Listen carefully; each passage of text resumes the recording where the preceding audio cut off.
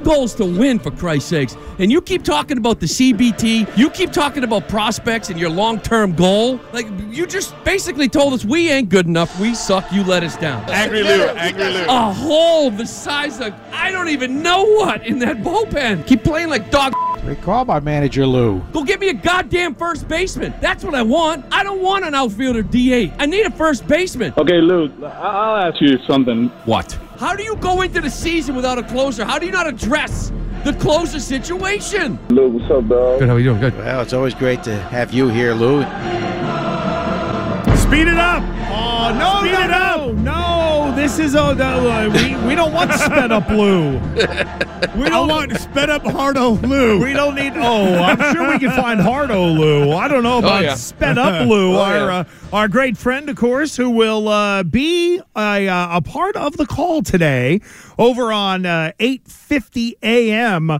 of the Red Sox against Northeastern. It is our pal Lou Merloni. He is brought to us by Shaw's and Star Market, perfecting the art of fresh.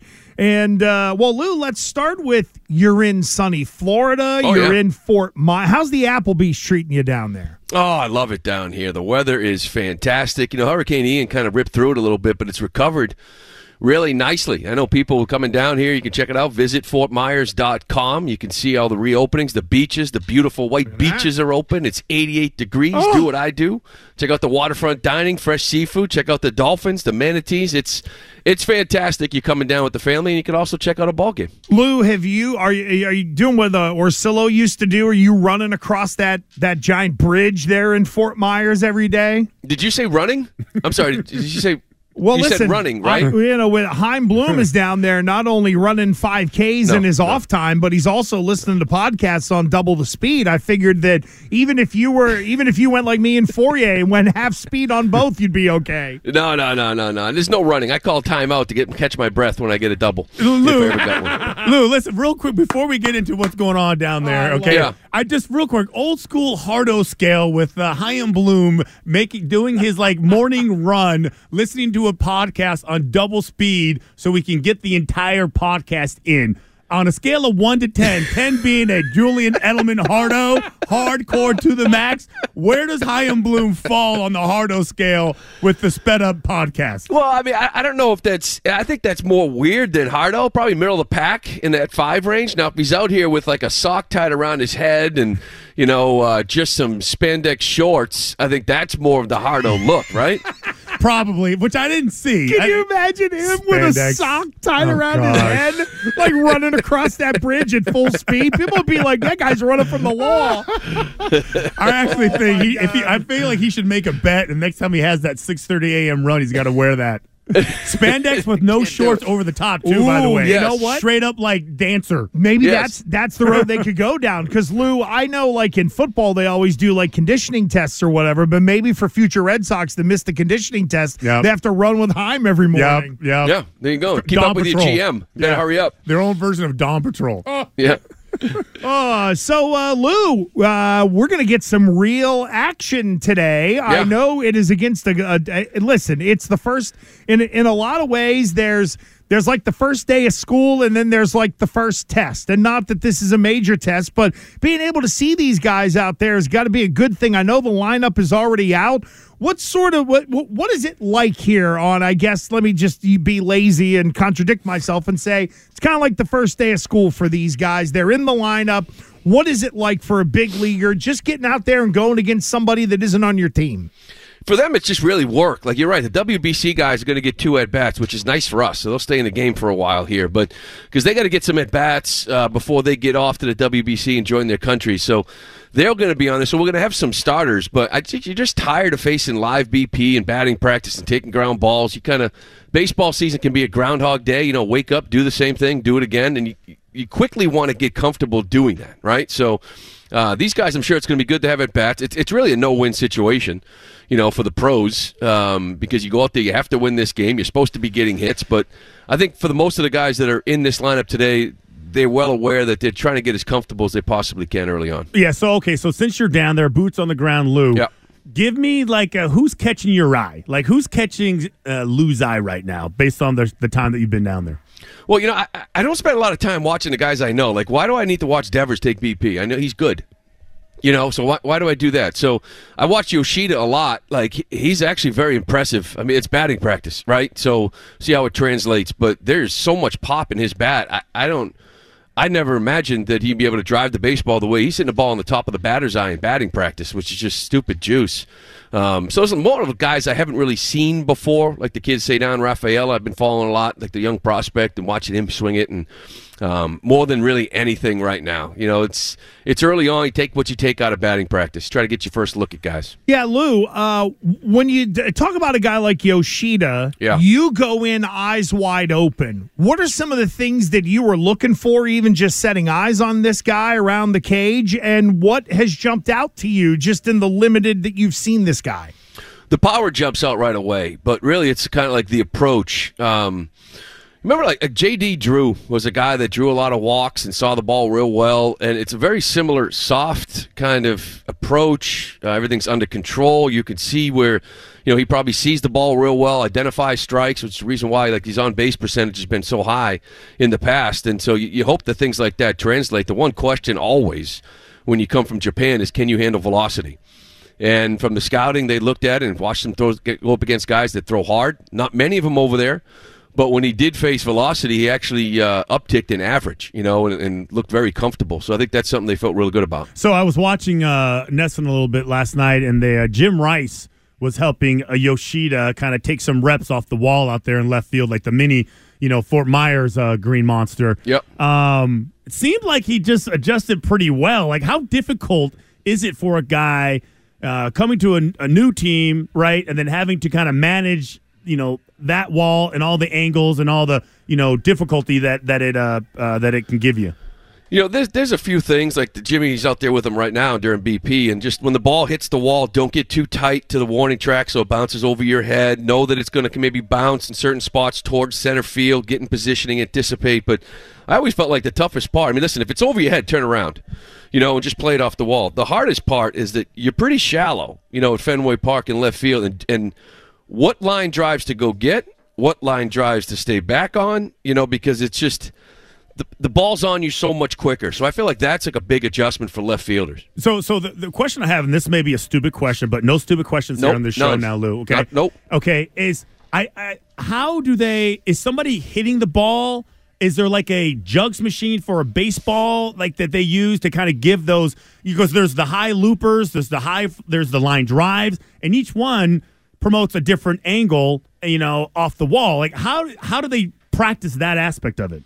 Yeah, they'll just hit the fungos out there. These guys are pretty good at it. I want to hit a line drive off the wall. Yeah, fly ball off the wall. They're not perfect at it, right? But I think you want a ball kind of off a bat. They have the machines too, which I think if they just want to get it more rapid, they can do it that way.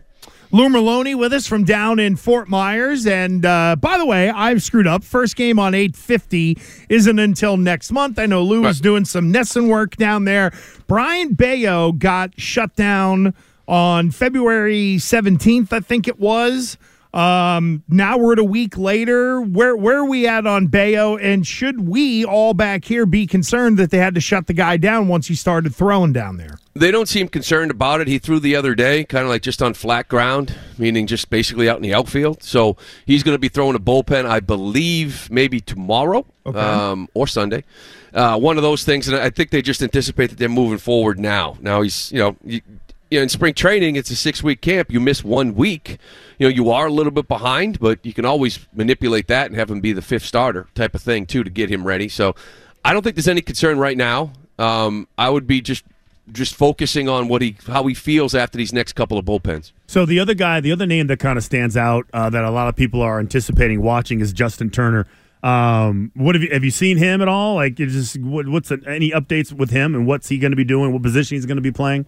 He's working at first base a lot with Cassis. He can just swing it. It's pull side stuff. Pull side power with him, which is good at Fenway Park, and same thing with Duvall. So for him, it's just he's a unique guy that I think he comes in here, and even though he hasn't been in Boston, I actually consider him stepping in. It might take a little bit of time, but to me, he's a leader. You know, he's a leader of this team. He's been around a long time. He knows what it takes. He knows the routine, how to go about it. So he's going to be playing, I think, a big role in that locker room this year. Well, who is, with Xander leaving, yeah, by contract, you would think the natural baton would be passed to Devers, yeah. Although I don't know if he's ready for that leadership role. And if it takes a while for Turner to kind of, get into the mix, who's in charge in that clubhouse? Feels like Kike's trying to jump in those shoes. Yeah. Yeah, I think he is. I mean, the staff is fine. The staff's got plenty of guys there, whether it's Sale and Kluber and Paxton and Pavetta that have been around a long time, and guys like Jansen and Martin in the pen. But at that position player group, you're right. Kike kind of took that step forward. I considered Justin Turner to be one of those guys as well. And even a guy like Arroyo, like, you need one of those guys on your team. And I don't know. We'll see. Hopefully, he can play a lot of games this year. But he keeps things loose. He jokes around an awful lot. So I think you're going to see a lot of that. Duvall's a guy that's been in the league a while. So you don't have that one guy. It's going to come from a lot. Lou, is this roster, minus a major injury, obviously, is this roster pretty much set, or do you think in 2 weeks Chaim Bloom might go, uh-oh, I should have listened to Merlone and loaded up on middle infielders? No, I think it's right now. This is what it is. There's a few bench roles. A guy like Alfaro, do they keep 3 catchers because he can play first and DH and pinch hit, those types of things? And who's the 4th outfielder? Does a guy like Tapia find himself, on this roster? He was from Toronto last year, so some of those roles I think need to be defined. You're right. It's thin, and the question is, like, especially the middle of the infield, that first month of April. Mm-hmm. Hopefully Mondesi, joins this club at some point at the end of April, early May, and now you've got 3 guys to rotate through that middle of the infield.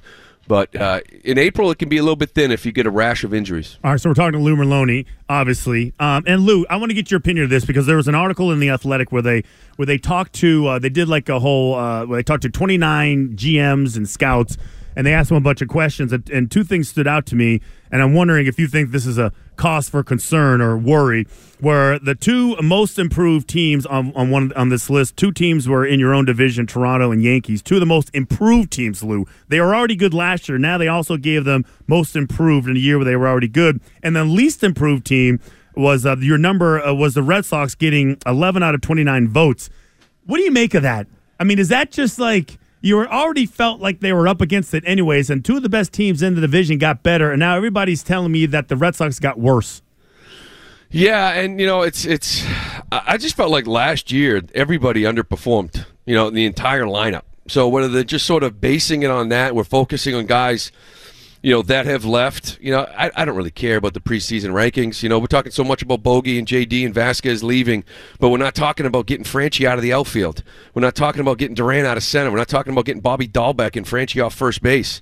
Enough. Like, those are going to be vast improvements, with these guys. And this rotation right now, like, when I watch these guys, I've always said, like, if healthy, they should be able to compete with a playoff, for a playoff spot. And right now, when I watch them, I'm like, yeah, this is what we're talking about, because the lineup is there, the rotation is deep.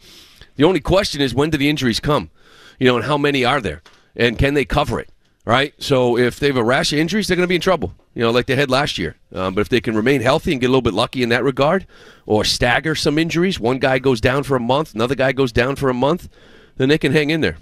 I just saw a tweet, Lou, from Chris Cotillo, who said, Red Sox pitchers today, Audinier, Mosqueda, Durbin, Feltman, Chase Shugard, and Taylor Broadway. It sounds like it's completely made up.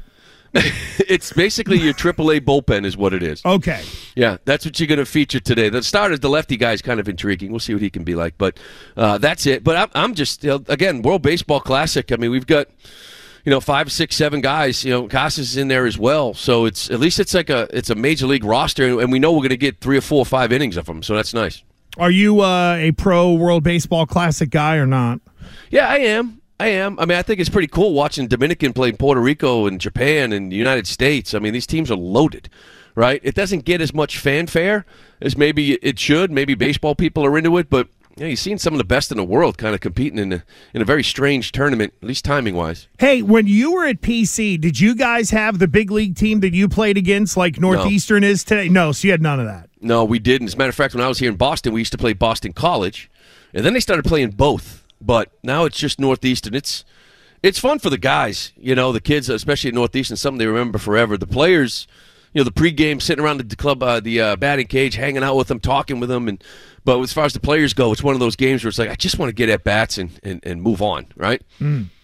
Our great friend Lou Merloni, he'll be, of course, doing stuff on NESN, and you'll hear him here all during Red Sox season, and he will be with us each and every week, at least we think, and we're excited about that. Lou, thank you, buddy. We appreciate it. Have a good, have fun today. All right, boys. Have a good day. All right, There we enjoy the go. sun. There goes Yeah. our friend. You jerk.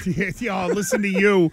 There goes our great friend Louis Merloni. And, of course, he is also brought to us by visitfortmyers.com. The islands, the beaches, the neighborhoods, for all the latest. Go to visitfortmyers.com.